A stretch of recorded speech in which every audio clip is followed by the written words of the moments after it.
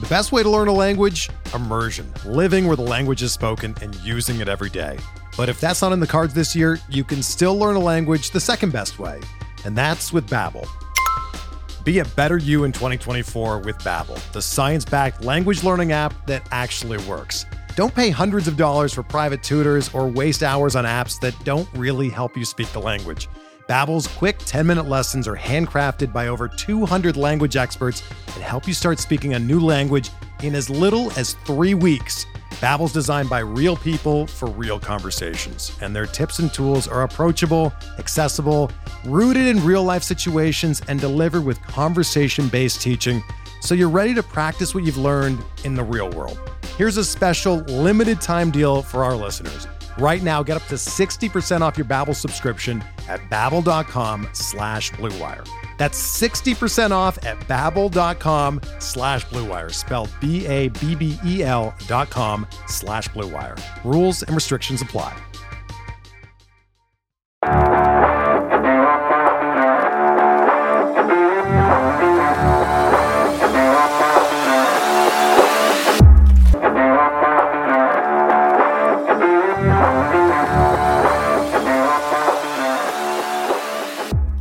Welcome to this next edition of Realtree Rebels.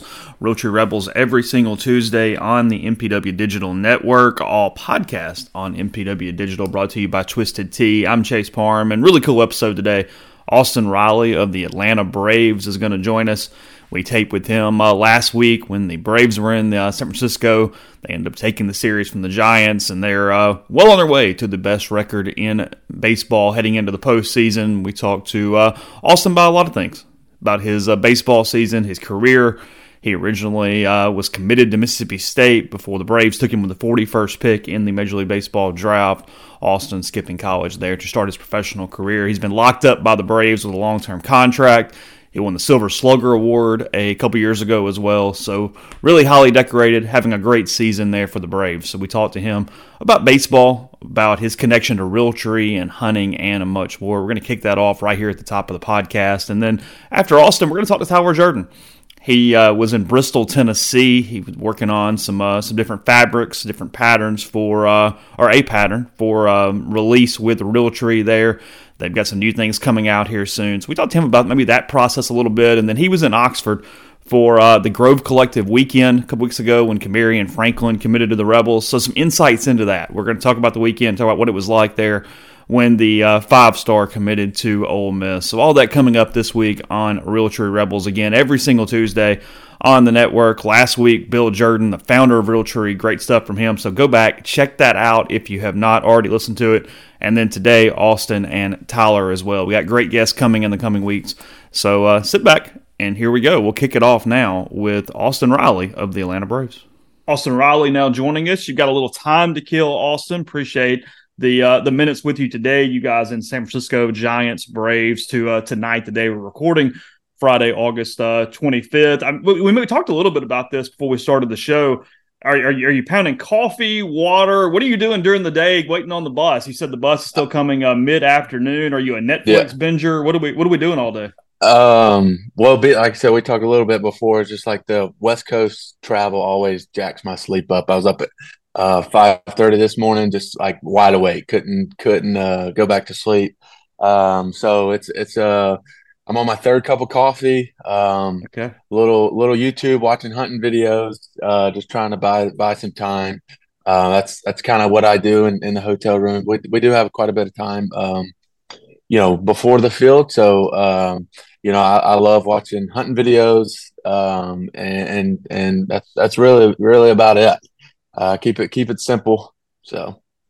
What are you watching? What's the hunting videos? We watching deer getting stalked? Definitely deer hunting. I'm pretty sure I've watched about every episode on YouTube when it comes to deer hunting. Realtree actually, partners up with Midwest Whitetail. I think they do a great job of what they do. Obviously, watch the road trip shows. Just anything really bow hunting. I love to bow hunt. So anything like that, I can, I gravitate towards. So yeah. You get to the park, and I mean, obviously you guys got BP and you got stuff going on, but what's sort of the pregame routine? I mean, is there a lot of dead time to kill between? Because you got 6-7 hours for first pitch, technically. I Right. guess five Yeah, hours. there's a decent amount of dead time where it's just more or less just sitting around. My routine is, like I said, I try to keep things simple. I hit in the cage, I get in there. Everybody, that knows Braves baseball knows about Ron Washington's infield drills. Got to do those. Yeah. Those are a must. And then later in the season, I typically don't hit BP as much, just because it's so hot. Trying to conserve energy as much as possible. So days I do hit BP, go out there and hit BP, come back in, grab a quick bite to eat, and then get ready for the game. The days I don't, it's like I said, it's a lot more downtime.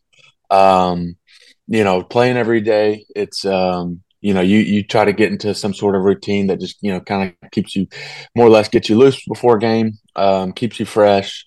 And that for me, that's what it is. I don't take a whole lot of swings in the cage. Mm-hmm. I do a couple T drills, couple flips, and then I get ready to for the game. You brought him up. What's Ron Washington like day to day? Just hanging Oh, out. he's the best.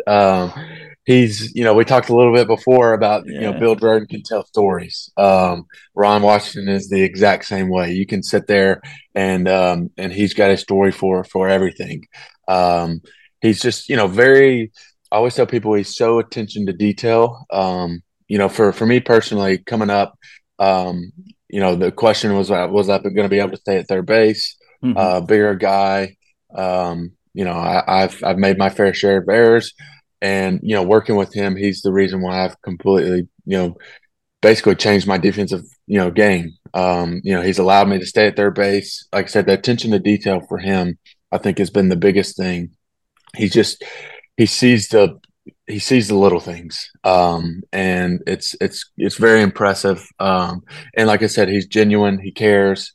It doesn't matter if you have a you know one day in the big leagues or 15 years in the big leagues. He's going to try to help you as much as possible, and I think it comes from a really good place. What's that maturation been like defensively? I mean, you mentioned it staying at third base, playing a more premium defensive position there. In the infield, were there times in minor leagues and things you thought, hey, I'm going to do this or that? I mean, where was your head sort of on what might be the end result for you there? So I'm pretty stubborn when it comes to I'm gonna figure it out. So I've Yeah. always deeply in my mind, I was like, hey, I'm gonna be a third baseman, whatever it takes. Um, I did come up and make my debut in left field. Mm-hmm. I had like 5 games in the minor league that called me up or called me and was like, my AAA manager was like, hey, you're gonna start playing some outfield. Played like 4 or 5 games, and the next thing you know, I was in left field making my debut. Then Josh Donaldson was there in 2019, and then after that year, stuck to third base. But I think it was just like I said, more of like the stubbornness about I'm gonna figure it out. And 'cause I don't like to say it, but in low A, I made 30 errors that year in 100 Mm-hmm. and like 35 games. So I've come a long way. But like I said, it all comes from Wash. I was able to work with him in spring training before I got called up, and then it's just kind of carried over. So yeah, it's been a crazy ride. I love call up stories. What do you kind of remember from your first game? And then in addition to that, again, playing a position that's not necessarily, I mean, it's not your normal place. I mean, what was that day and those couple days like? It was wild. So my manager actually, Damon Berryhill in AAA, didn't have my correct phone number, was trying to get a hold of me the night before. I was actually in Colby Allard's room, left-handed pitcher, and somehow figured out that, we hang out together. So he called him, and I ended up being right there with him. He hands me the phone. He tells me, which was, crazy. He's like, hey, you're getting called up to the big leagues. You're going to be playing left field. So I was, it was a whirlwind. I called first thing I did was call my mom and dad, and then my wife, Anna. And it was the next 48 hours were really fast. Just like I said, trying to get to everything packed up to get into the airplane to get to Atlanta, travel, trying to get as many people there as possible that, were close to me. I think I had, 30 or 40, family and friends that came to it. And like I said, playing left field, I was nervous as all get out Mm-hmm. because like I said, I played 5 games in left field, and then something you dream up as a little kid, and you got to go out there and try to perform. And it was that day was special. Struck out my first at bat, then hit a homer my second at bat. My dad, I still remember vividly. They still talk about it. Frank Gore talks about it quite a bit. It's like the video of my dad's beer going, Mm-hmm. all over the Yeah. place, which was cool. Um, just sharing that with family and friends and my wife was, something that, I'll never forget. So you like I say, you dream of it as a little kid and what you work for, since, like I said, since I was a little kid. It's crazy. Did you get the ball? Oh yeah, definitely have Yeah, the got ball. it. It's back home at my mom's house, mom and dad's house. She's got in keepsake. So You mentioned minor leagues, and I mean, I cover college baseball, cover the guys that when they go pro and dealing with several Ole Miss prospects right now as they kind of make their way through the system. What's the biggest adjustments, double A and then to triple A, and he's getting through? What are those guys dealing with the most at those two levels that are the same or different? for me, I think it was double A to triple A was I think there's just the adjustment that pitchers make from a hitting standpoint for like the adjustment that pitchers make on the hitters. I feel like that it's quicker from a standpoint of, guy may, see that you're vulnerable to a slider and then he's gonna, once he's gonna, basically give you that till you show that you can make that adjustment. And then as soon as you make that adjustment, he's got another plan and he's going to try to attack you a different way. And it's just that cat and mouse game of trying to make the adjustments that he's making. And then it's a back and forth game. And I think that's to me the biggest difference from double A, triple A to the big leagues. I guess I was doing a little prep for the podcast and I saw that Chipper had an explanation on some of your improvement, and he had mentioned that he worked on you with sights, and that was the word he used. What does that necessarily mean? And take me through kind of what your adjustments have been at the major league level.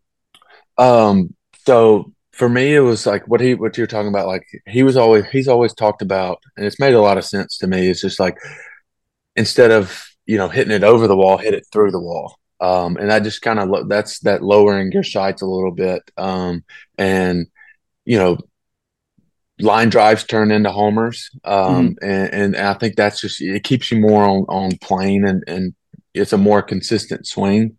And that's been an adjustment. He actually said it to me about last week. Okay. And he was like, "Hey, let's hit it through through the center field wall versus over it." And it got me back on plane. It's just those little cues that this game is.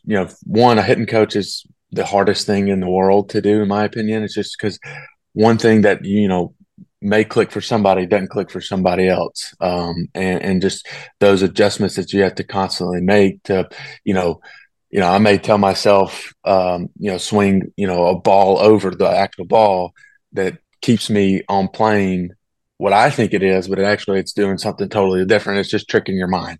So I think those are the adjustments that you're constantly making to keep you locked in, and that's been a big one. I struggle with a little bit of like a hip slide. Mm-hmm. So just working through that. I have, a couple drills that I do to be more rotational, and allows me to, because everybody throws 100 now. Yeah. There's no such thing as the guy that comes in and throws 90. So it's like you got to be, as crisp and as clean with your mechanics as possible. So it's just, working through that stuff. Yeah. Do you sometimes step back and go, how in the hell do we hit? Because I mean, you watch Pitching Ninja and all this stuff, and you see the Oh tilt and yeah. break and all this stuff, and you go, sometimes I don't know how I get on base or get a hit, 30% No, of the they're time. yeah. I mean, I've swung at some balls that have been in the left-handed batter's box, and Yeah. you Yeah. look back and you're like, well, it started inner half of the plate. Next thing you know, it's gone. No, so I mean, the guys, just technology and these, you hear about Driveline, all these, Mm-hmm. this technology companies that are able to, hone in on crafts and make them more precise, more clean. It's just, you got spin rates and everything that, some guys are throwing 92, 93 that, I'm having to time up 96, 97 because they don't come down. They got that spin rate that stays at the top of the zone. It's crazy that, I don't know where it peaks. Yeah, yeah. But yeah, it's definitely tough to, guys that, you take Jordan Hicks. He's got a 102 mile an hour sinker that may run 17 inches. You're just like, how am I supposed to hit that? Get lucky, I guess, sometimes. Well, and yeah, this sounds like a really dumb question, but are you seeing the ball all the way through, or are you guessing it break once you see where it's coming to some extent? I mean, when a ball's going that fast, what's the difference? You're definitely, I'd say, for me, sometimes I'm basically shaping to a spot. Sure. Because you can't cover both sides of the plate. So it's like, depending on how the pitcher may break me down or how he's going to attack me, I may, pick one side of the plate and like, hey, I'm going to shape to this spot. And, if he's got a sinker, if I see it here, that's where I can go because I know it's going to run back. So it's, you're definitely trying to, not, I guess, play angles, I call it hunting windows. It's just my terminology is like I'm hunting one spot. I'm going to it. If I don't see it there, I'm checking off. And I think it just allows me to hit mistakes more. What's the snowball effect of just getting to hit in a lineup like you do, though? Because I mean, like I said, you guys are 1-9. You're relentless. I mean, you probably, I know you're in it every day, but there has to be a lot of appreciation for the guys around you, the team that's been put together, and what you guys are able to do to keep pressure on. No doubt. I feel fortunate to be in a lineup like this. I mean, it's just 1-9. You kind of sit back and throughout a game and just like wonder who's gonna go off that night, who's gonna carry, pretty much carry us. When it's impressive, and then when we're all clicking, it's we make it tough for pitchers. I think it just goes to show what our front office does. Alex has done a great job of not only getting really good players, but really good people that have a, one similar common goal of just, trying to win as many ball games as possible. We vibe really good in our clubhouse. I think that goes a long way. In a long season with guys so much, having a good core clubhouse that, are good people that, root for each other, want to win ball games. It makes it fun coming to the yard every day. When you do go through those little stretches, when things aren't going right, I think we get closer as a group and lean on each other, and it keeps those ebbs and flows, more on the up than on the down. Is there a comfort too? And I get it's a business and things can possibly change and things, but I mean, locking so many of you guys up long term, where that barring whatever, there's a core that's going to be together for a while, and you're going to know a lot of your teammates again, barring things that. I mean, definitely. Super blessed to be in the opportunity of to sign a longer term deal. With a lot of other guys that I think it's just you form a bond and know that we're trying to win. We got I think that's the ultimate goal is seeing that our front office is putting that effort into trying to win ball games, and it like I said, it makes you want to come to the yard and be the best version of yourself. And knowing that we're gonna be trying to win a ring for the next 5, 6, 7 years, however long that run is. Such a long season. You guys have got a pretty good lead in the division right now. Have the best record in the National League. From a mindset change of getting here into late August, early September, and being in this situation you guys are in, which obviously is preferred versus a pennant race where every day feels whatever. Do you is there a different mentality? I mean, do you have to kind of lock in a different way, day to day? I mean, what is sort of the difference, or what is the mentality you take to the yard every day? I think it's, Wash actually, hits on this quite a bit in our meetings and stuff. It's just like, if you're, looking at looking behind you, you're not looking forward. You got to be in the moment. And I think it's, that's something that we, try to take pride in and try to, hone in on every day, is just come in and take the day for what it's worth and try to win the day. And just, see, not worried about, standings and what's at the end of the tunnel. Just be in that moment, and I think you set yourself up for more success, and not get caught up in those numbers and the leads and stuff like that. Because next thing this game's crazy. As we all know, it can humble you real quick and can take a turn for not the way you want it to go. So I think just trying to attack the day for and win each ball game day in and day out and see where you're at the end of it. Is there a different feel in the clubhouse after a couple wins in a row versus a couple losses? Is there an urgency that can still come in spite of 162 game schedule? I think there definitely is a different vibe of just more or less of just I think it's more a hungry vibe of like, hey, let's we know what maybe the last 2 or 3 days hadn't gone the way we want it to, but it's like, hey, tomorrow's a new day. We get to come in and compete, and then hopefully get on a win streak. So I think that's the mindset whenever we where we may go through a skid or whatnot. I think it's just more that hungriness of wanting to get back on a win streak. What does Silver Slugger mean to you? Best offensive player at third base. You obviously coming off a heck of a year that year. I think it means consistent. It's the name of the game for me. I think that's the ultimate goal is just try to be as consistent as possible, and I think that's a really good term for Silver Slugger. And that's like I said, that's all I'm trying to be. Day in and day out, be as consistent as possible. It's a huge honor. Want to win more. And try, like I said, just try to be as consistent as possible. I think, if you do that, you set yourself up not only for yourself, but for your teammates to help your team win. You're putting yourself in better spots to win ball games.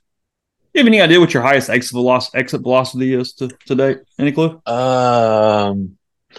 Not exactly. I hope it's around the. I know it's not like the Stantons or anything like the 120s, but I hope it's like right around like 115. Hopefully. I obviously, you got drafted 41st overall. You didn't go to college. What do you think you could do with aluminum bat? What do you think it'd go to? What could you get it up to? I would hope I'd get it up to at least 120. Okay. That's scorching. And I mean I definitely have to hit some velo, but I like my chances up there. Yeah, I think I told Tyler this the other day. I said I want to get you in the offseason. I want to put one of those drop fives in your hands, like from the late '90s, like the old Black Magics. And let's just see what we can run up there. I want to see where it'll go. Yeah, I'm all for it. I think that'd be fun. Like I said, just to get out, do something different, and see, test it. Again, incredibly accomplished. I don't mean this like looking up to anybody necessarily, but you play on such a talented team, and obviously every day playing opponents. Do you almost find yourself, being a fan of teammates and things like when Acuna does something, you look up and go, "Wow, that's impressive. That's something hardly anybody else does." I mean, how do you sort of see that on a nightly level sometimes? I think, I definitely, sit there on the bench, whether I'm, not batting at the time and Ronald hit the homer, Matty hit the homer. At third base when Murph throws somebody out, he's got a cannon and just, I honestly just realized how blessed, God has blessed me. It's pretty special the team that we have and the position that I'm in and just, try to take it all in and understand that, it doesn't happen very often. And just, not take anything for granted. I think that's the main thing is just try to soak everything in and be in the moment as much as possible. What's your favorite road trip city where you like having the day off? Probably Miami. We stay on the beach. Okay. Typically, all the wives come in. We hang out, by the pool on the beach and just enjoy an off day, or not that somewhere with a good golf course. Get out and hit a golf ball. Where's the handicap these days? So I've never actually really kept my handicap. I'm gonna shoot in the low 80s, high 70s. Okay. I did play, not to toot my own horn, Trump National in Washington, shot a 73. Okay, gotcha. So that was my best round ever. Okay. That's been it. But my brother plays golf at the W there in Columbus. Yeah, yeah. So I try to play with him. He kicks my butt all the time, which is grinds my gears. So competitive. My dad plays all the time, so it's just I think growing up, it was just something that we could do together and bond and stuff. But I definitely love it. I'm assuming it's a short game and needs some help because I got a feeling you still get it out there pretty good ways. Yeah. It depends on the day. Sometimes Okay, gotcha. I can hit it. I can hit it far. Sometimes I don't know where it's going Okay. off the box. So to me, that's the most frustrating thing. It's like I'll run around if I can't get off the box. I got a driving iron that I'll pull out and just hit it, so I can at least try to score. Yeah, it has to be a part of it goes, hey, I can hit this 101-mile-an-hour sinker that does this, but this ball is sitting still and I can't just hit it straight. There has to be Right. a I little know bit of your it's so frustrating. And that's what I always tell people. It's like my brother, when he gets hot golf, it's like you got the pin. He's like bouncing it, knocking it off the pin. It's like a foot or two. And it's like when I get hot, I'm like still like 6 to 10 feet around there. It's just like it's not fair. I think it's just like the competitiveness in me is just like trying to figure out how to lock it in. It's good. It's fun. I love it. How young were you when you realized that it was going to be baseball, not football, that was the path? And, when did you think about, hey, I'm going to specialize on one thing? I know you still punted, but before that. I think it was so I committed to Mississippi State my sophomore year by Christmas. I Mm-hmm. think probably probably the end of my ninth year going into my sophomore year when I committed to Mississippi State. I knew that was kind of going to be my path. For sports wise. Still, like I said, played quarterback my freshman and sophomore year, and then ended up just punting my junior and senior year, just because I wanted to be a part of the team. But I think right there around that sophomore year, I knew that that I was I didn't even think about the pros at that point. It was just more of like, Sure. hey, I had an opportunity to go play. I dreamed about playing at Mississippi State, so I think it was just that first. Did you go into the draft knowing you were definitely going to sign? I mean, what had you heard from scouts? I mean, was there still a chance you ended up at State that week, or was it pretty certain you were going to go high So enough to hit a number? so most of the teams wanted me as a pitcher. Okay. And then Yeah, about a yeah. week, so I had 3 or 4 pre-draft workouts lined up, and right before those, my arm always hurt as a pitcher, and I was like, I just something in my gut was like, tell me, it's like it's not gonna, if I go to Mississippi State, yeah, I'll pitch and see how it goes, but like the draft, I'm a homebody. Um, you know, I was like, if I'm gonna go up, in the draft, it's gonna be as a position player. So I ended up backing out of the draft as a pitcher, only going as a position player. Mm-hmm. And only a couple. It was the Braves, and I still to this day cannot remember. It was for whatever reason I want to say the Cubs, or maybe it may have been Milwaukee actually, that were decently interested in me as a as a position player, and I had a number, and for me it was life changing. That was kind of like my number. I was like, if it's life changing, that's going to be my cue that I can't pick up past this opportunity. Ended up that the draft getting the number that for me was life changing, and took it. And it I definitely say it worked out for the best. Did you find out that night what the number was going to be? When did you get the? No, being me and my parents had talked, and for me it was we with I think what we ended up coming up with was if I got a million in the bank after taxes, that Sure. was for me that was going to be Yeah. um, life changing, obviously for me. So that Sure. was where we kind of put the number, and then my advisor at the time, Matt, he's my agent now, did his work, kind of let him do his thing, got it all figured out, and got the call. We're driven by the search for better. But when it comes to hiring, the best way to search for a candidate isn't to search at all. Don't search, match with Indeed. Indeed is your matching and hiring platform with over 350 million global monthly visitors, according to Indeed data, and a matching engine that helps you find quality candidates fast. Ditch the busy work. Use Indeed for scheduling, screening, and messaging so you can connect with candidates faster. Leveraging over 140 million qualifications and preferences every day, Indeed's matching engine is constantly learning from your preferences, so the more you use Indeed, the better it gets. Join more than 3.5 million businesses worldwide that use Indeed to hire great talent fast. And listeners of this show will get a $75 sponsored job credit to get your jobs more visibility at Indeed.com/Blue Wire. Just go to Indeed.com/Blue Wire right now and support our show by saying that you heard about Indeed on this podcast. That's Indeed.com/Blue Wire. Terms and conditions apply. Need to hire? You need Indeed. Another day is here, and you're ready for it. What to wear? Check. Breakfast, lunch, and dinner? Check. Planning for what's next and how to save for it? That's where Bank of America can help. For your financial to-dos, Bank of America has experts ready to help get you closer to your goals. Get started at one of our local financial centers or 24/7 in our mobile banking app. Find a location near you at bankofamerica.com/talktous. What would you like the power to do? Mobile banking requires downloading the app and is only available for select devices. Message and data rates may apply. Bank of America NA, member FDIC.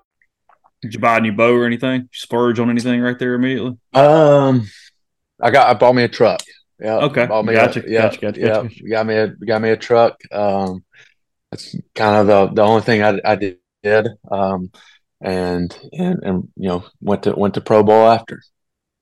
But you're watching hunting videos even in the morning, killing time before games. And when in the off season, what's that like for you? And what is the hunting routine? Is it because it's such a big hobby? Is it a decompression after such a long season? I mean, what does sort of the outdoors and hunting mean to you at this point in your life?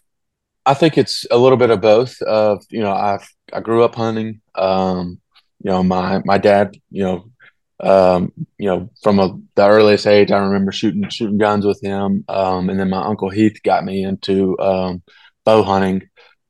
Killed my first deer with a bow when I was 12, I think. Wow. Okay. Or maybe 12, 13, somewhere right in there. And I just kind of fell in love with it ever since. That's all I do in the off season. My wife still messes with me now. It's like, you got two seasons. You got baseball season and hunting season.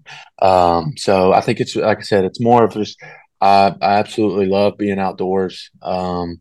And it also is just being out in the tree stand by yourself, decompress with, once season's over with, just kind of reflect on things. That's kind of how me and Tyler met, through, Braves hunting. And then we just kind of linked up there and it, formed a great friendship, since. And, and that's like I said, I absolutely love the outdoors. And want to be outside as much as possible. What do you remember about that first kill with the bow when you were 12 or 13? I spine shot him. Okay. Yeah, so I had to shoot him again. But no, oh God, okay.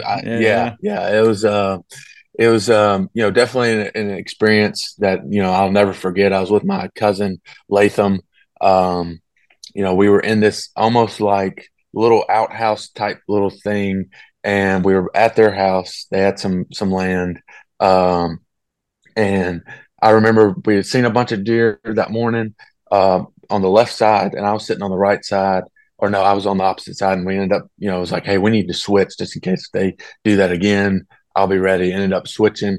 And like 30 minutes later, one comes out, gave me an opportunity, took it, and hadn't looked back since. I'd rather have a bow in my hand versus a rifle any day of the week. And it's, something that I think it's just like between baseball and bow hunting, that adrenaline rush that you get, at the plate versus, when you got a deer at 20 yards, it's pretty similar for me. Do you do much hunting other than deer, or is it pretty much exclusively deer? I do a little bit of duck in the off season, okay. And here recently, last few years, gotten into turkey hunting. Killed a couple turkeys with Tyler, and I'm definitely hooked on that now. But mainly I just love to deer hunt. Any teammates that are hunters too? You got any? Yeah, a couple. AJ Minner's big deer hunter, duck hunter. Yeah. trying to think. Bryce Elder, he does a little bit of hunting as well. So he's actually going on a mule deer hunt in Texas, North Texas this offseason. We've been chatting up about that. He's pumped about that. So there's a few. Wish there was more, but no worries. Yeah. So you're at the park here pretty soon. Are you a big meal before the game, just only after? I mean, you listening to music? How are we? What are we doing in that period of time? I'm not big on much of anything. Just get there, grab some lunch, and like I said, go through my routine, keep it Sure. simple. I play. I've gotten into Sudoku a little bit, Really? little Okay. numbers game. All right. For whatever reason, play that a little bit, and then no, just really right now this time of year, checking deer cameras. These new cameras that send pictures to your phone have definitely spoiled me. Keep me entertained before games. Tyler jokes all the time. He's like, it'll be like 20 minutes before game, and I'm sending him I'm looking at deer pictures, and he's like, hey man, you're about to play a ball game. I was like, hey, I'm gonna be I'm locked in good. before. I promise you. It keeps me chill, relaxes me, and yeah, that's about how it goes. Who got you into the Sudoku? How'd you Um, pick it up? so so they print off a Sudoku and a crossword every day. They have it at the yard. And I was like terrible at the crosswords, so I picked up Sudoku and just kind of gotten decent at it. And Travi Darno's like a wizard with numbers. Okay. So he kind of helped coach me a little bit on strategies and stuff. So trying to figure them out. So it's a fun little thing to pass the time. So some of those are like easy, medium, and hard. I mean, you get the same level every day. Do they mix it up? Do they have one of No, so each? What is it? I think what it goes is the USA Today is like Monday's the easiest, and then as it goes out through the week, they get Okay. harder.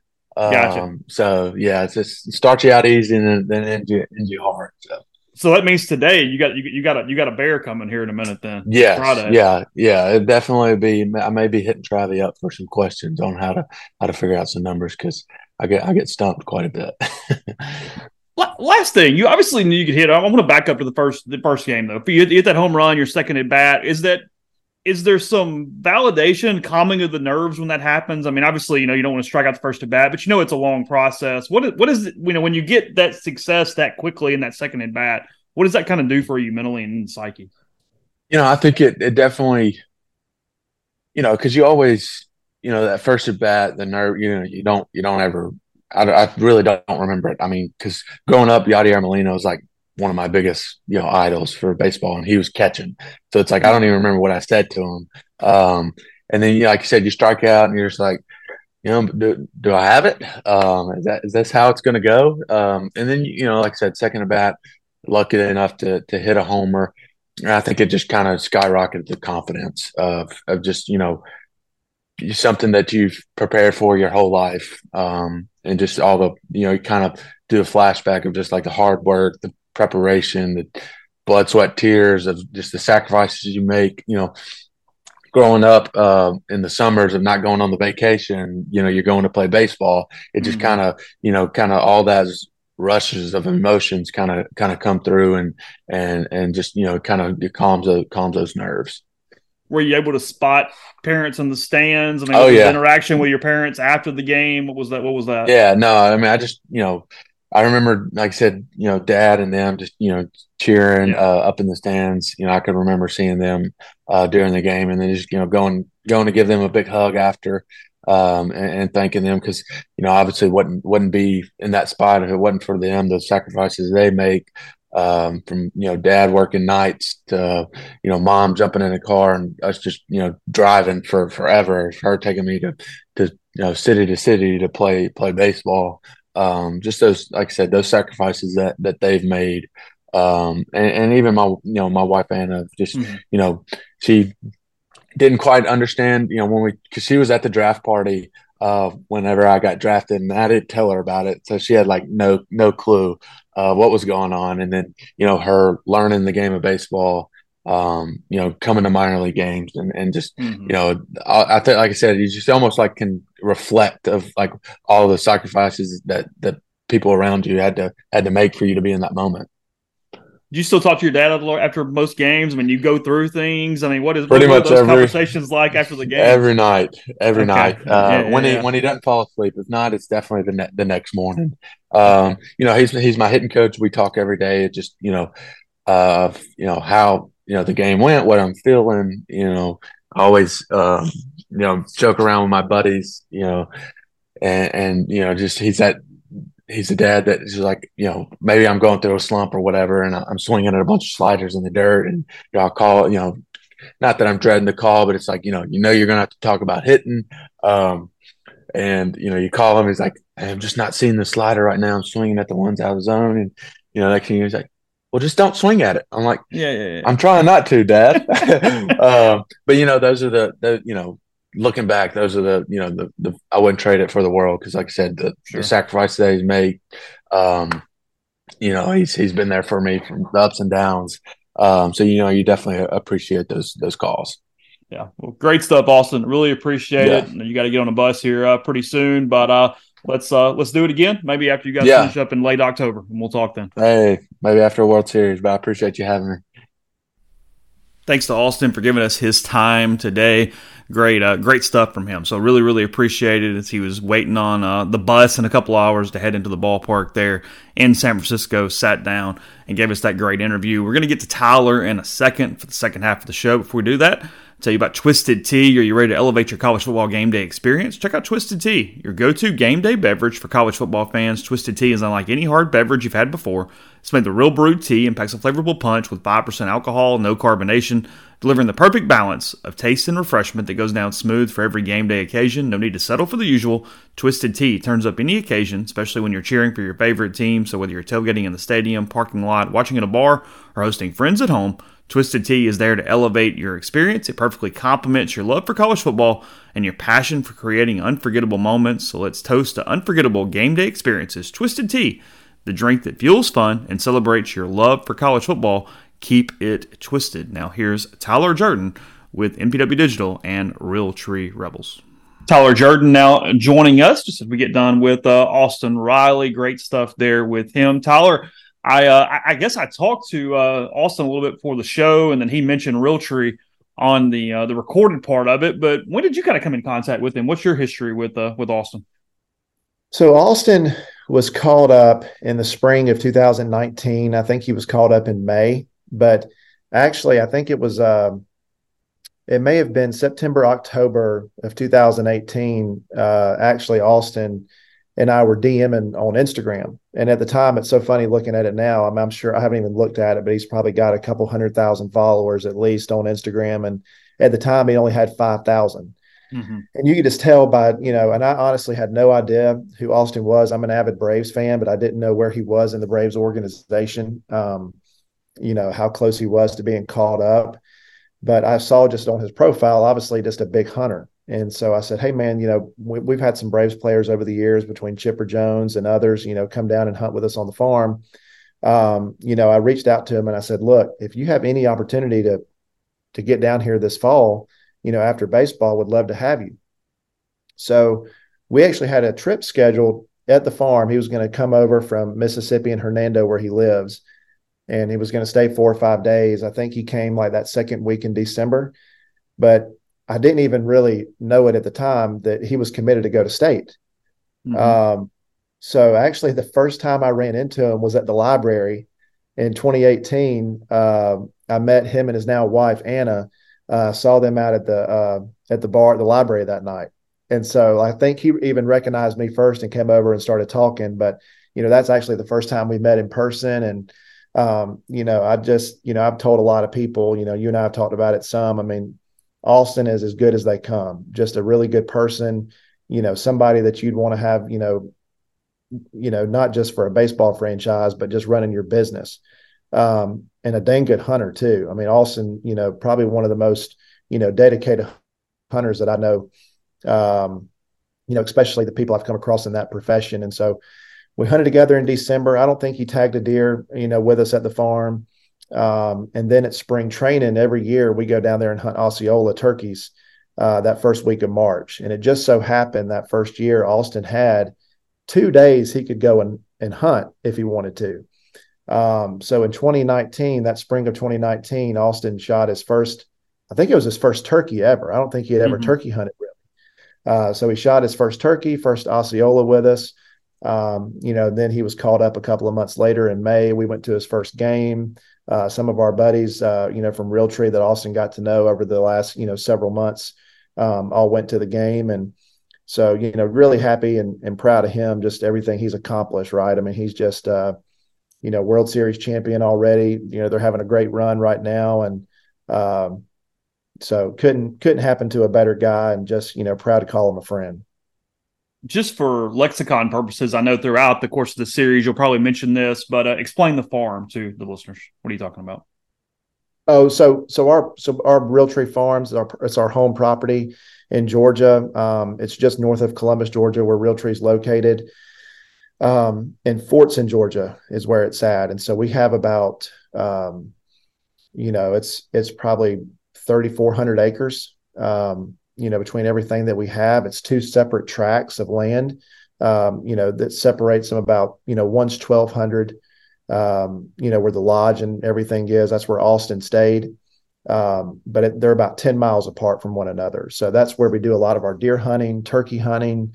We do a little bit of duck hunting on there, dove hunting. So, if I'm not traveling somewhere, that's probably where I spend most of my time. Where I live in Columbus, it's only about, 15 minutes from the farm. So, we do a lot of, our hunting at home off of there. Is that an area too where you can test some different patterns, some of your photography and things like that? Can you use that space for some of those purposes? Yeah, I mean, it's where we do most of our testing. Dad will go up there with a couple of the designers, photographers as well, taking pictures of like different trees or leaves that he sees. It's just funny how his mind and eye works, but like he'll see something and just, he's got to take a picture of it. I've taken multiple pictures of, on my phone and, taking it back to the office, to try to incorporate that into a pattern of some sorts. But as far as testing, yes, I mean, like we're working on a pattern right now that's going to replace Realtree Edge. And, we're doing a lot of the testing on the farm. We take it to different parts of the country too. But kind of the nice thing about the farm is like you can test it, in all kind of different times of day, different lighting, morning, afternoon, night, early evening. And it's crazy. Like, it changes the complexion of the pattern and, those different times of day. But that's where we do a majority of our, field testing of camo patterns. I'm going to ask you a little bit about that in a minute. Before I do that, I didn't want to let time get away too much from a part of the year standpoint before going back to the Grove Collective weekend. You were in town a couple weeks ago for that. It ended up being a pretty neat kind of serendipitous thing. I was joking with you over the course of the weekend is you're there and everybody's kind of together when Kamarion Franklin commits to Ole Miss. What's going down when you found out the 5-star was headed to Oxford? Yeah, I mean, I was pretty excited. I'd heard from a couple of people. Obviously, you just don't want to, get too excited because, in this recruiting process, I know you've seen it. I mean, things can change, but, a couple of people in the program felt pretty confident that it was going to happen. And so, when I saw the crystal ball kind of switch to, him coming to Ole Miss, I mean, kind of exciting, especially on the defensive side of the ball. I mean, I feel like we're Ole Miss, really, could use some big playmakers. Just excited to get another one, added. So I know Pete Golding, have talked to him a little bit, got to meet him, during that Grove Collective weekend, and just what a phenomenal job that he's done kind of turning, that defense around in a short amount of time. And, so it definitely was a good way to kick off that, Grove Collective weekend, I think for a lot of the big donors that were there, and, got to meet a lot of, people a part of the program that I've never met before, that have contributed and, that are just big Ole Miss people. So I think all in all, the weekend couldn't have gone any better, really enjoyed meeting with all of them. So, it kind of, I think we're in a really good position, where what Walker's done. I mean, if, I've said it before, but, if not for Walker Jones, coming and enlisting, really kind of getting this thing started, no telling where Ole Miss would be, but we're in a great spot because of what Walker's done. So just really thankful for his leadership and, really dedicating a lot of his time, where he could be doing probably a lot more productive things, to this initiative. It's just put Ole Miss, and you can just tell the coaches have a lot of confidence in the spot that we're in right now. So excited for the future. And I'm glad we had a really good week of fundraising too. Yeah, that's the fascinating thing about that is I feel like it was a really serendipitous deal of Cam Franklin commits that morning. And, I don't know how to put a tangible effect on it, but at the same time, it had to boost morale, fundraising, all those different things for that week. You had a great day, went over $1 million on the first day, went over, all the goals for the course of the week, but he commits to a different SEC West school that morning. That probably changes the tone a little bit. I mean, it's for something that was planned so far in advance. You had no idea Cam Franklin's going to do it that day, that it's going to be Ole Miss, all those things. It was one of those where the universe was kind of looking out for Ole Miss a little that morning. Yeah, I mean, the timing honestly couldn't have been any better. I think we were up in the Rebel Club, whenever it got announced. And, I had it like it was such a busy day that I kind of forgot about when he was announcing. But a lot of the donors, some of the other people that were in the room with us, they had it on their phones and were playing it. And then whenever he committed, I mean, you would have thought that Ole Miss just scored a touchdown. And so we were watching they had a private scrimmage, and we got to, watch it and be a part of that, which was cool to see. But I mean, just the room just erupted in cheers. And so, I mean, like you said, it definitely played a little bit of an impact on the fundraising and, the excitement level, that kind of carried through the rest of the day. So, the stars really couldn't have aligned any better. But yeah, glad he's going to be in Oxford. How'd you feel like the shoe turned out? The shoe turned out really good. I feel like some people thought that we had a lot more to do with it than what we did. We just allowed them to use our design. Sure. We saw several different renditions of the shoe. And honestly, we didn't pick or have anything to do with the final decision. I think that was Coach Kiffin's call with it kind of being his signature shoe, but I thought it looked really clean. And most importantly, raised a lot of money for the collective, which was the whole purpose of this thing anyway. So, I've talked to a few people. I know Javon Patterson had a big, I think he was maybe the one responsible for finding the artist, that got involved with the shoes. So we've already talked about some just different ideas for next year. But again, I mean, our inputs, other than the camo patterns, very limited. We want to make sure Coach Kiffin and, everybody else feels comfortable with the design. But I thought it turned out good, and they sold out. I mean, it's hard to believe. When they told me what they were charging for the shoe, I was like, man, I just don't know.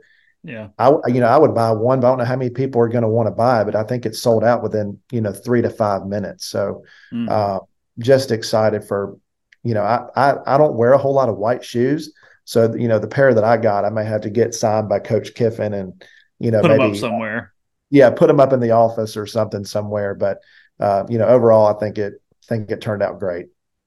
I probably will hit this in a lot more detail as we go on about this series, and we're talking throughout the fall. But you're currently at a fabric mill, and you mentioned the edge being replaced by a new design, by a new pattern coming out from Realtree. You guys have several things sort of in the works at different stages of production at this standpoint. But just from a brief overview here toward the end of the show, you mentioned your dad having the great eye and taking the pictures and drawings and how everything's digitized today. What is the process from there and idea all the way through production? I mean, what is a timeline, and what does that sort of look like as it goes from one end to the other?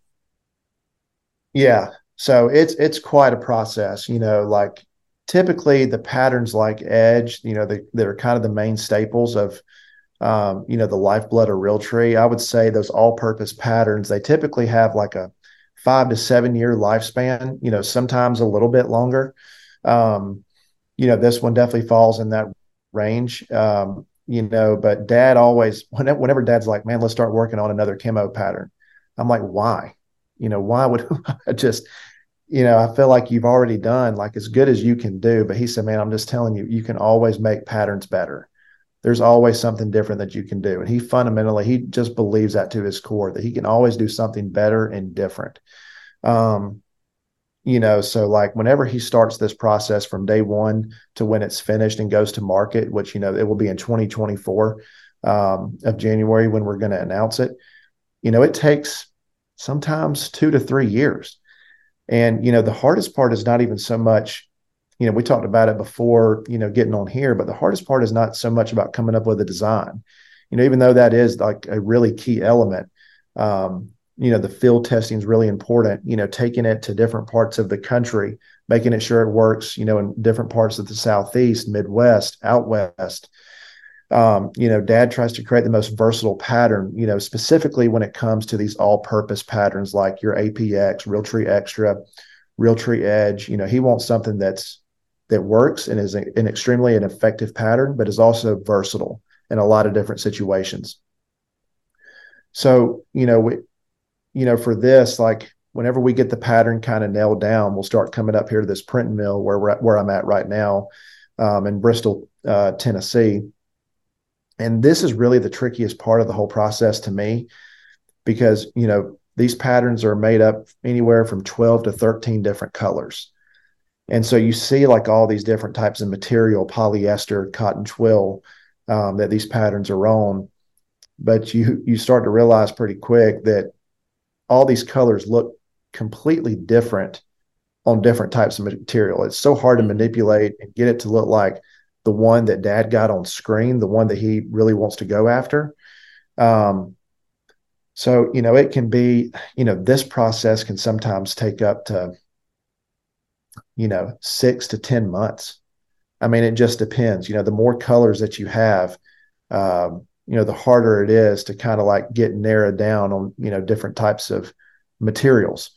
So that's what we're doing up here right now, is just trying to, get those materials and get those colors to match the original that we started with, and kind of go from there. But, when all is said and done, from marketing to the testing to building out the campaign, commercials, print, it's a 2 or 3 year process from start to finish.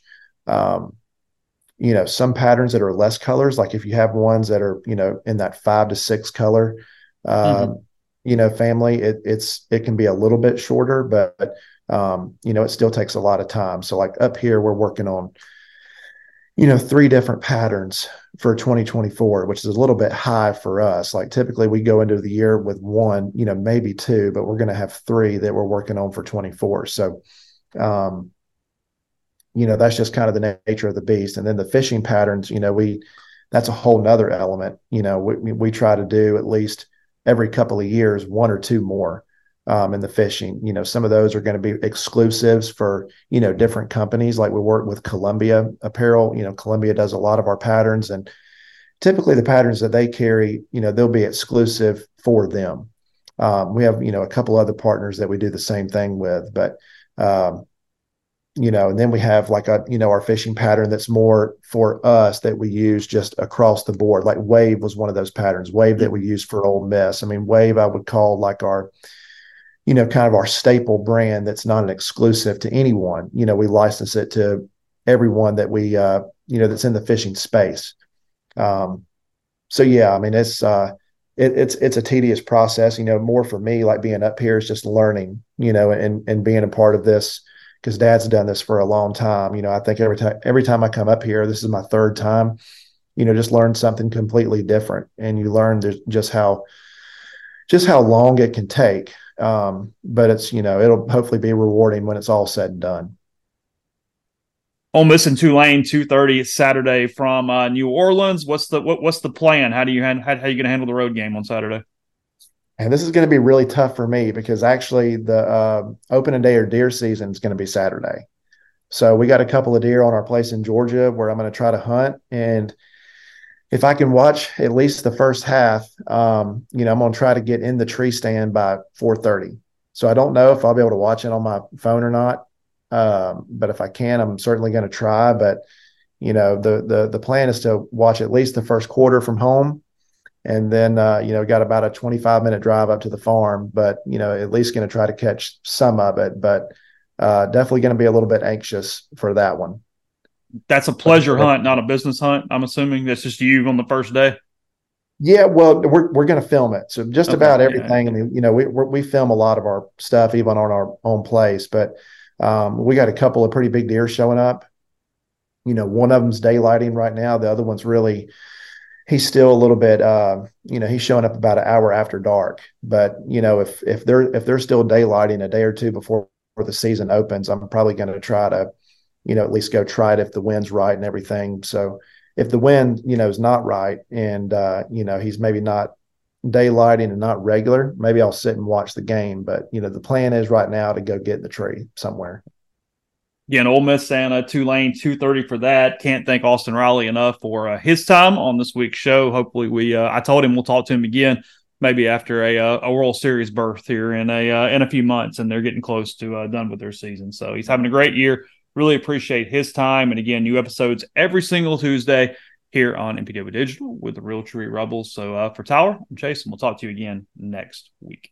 Everyone is talking about magnesium. It's all you hear about. But why? What do we know about magnesium? Well, magnesium is the number one mineral that 75% of Americans are deficient in. If you are a woman over 35, magnesium will help you rediscover balance, energy, and vitality. Magnesium supports more than 300 enzymatic reactions in your body, including those involved in hormonal balance. From functional medicine doctors to mental well-being and female hormone experts, we all know that magnesium is the one mineral to improve all aspects of well-being and health. But which one? Magnesium Breakthrough from Bioptimizers, the trusted choice recommended by leading experts with 7 best-absorbed forms of magnesium to ensure your body receives the support it needs for overall well-being. Go to bioptimizers.com/balance today and use code BALANCE10 for 10% off. Support your journey to wellness at bioptimizers.com/balance. Magnesium Breakthrough from Bioptimizers, your foundation to optimal health and vitality.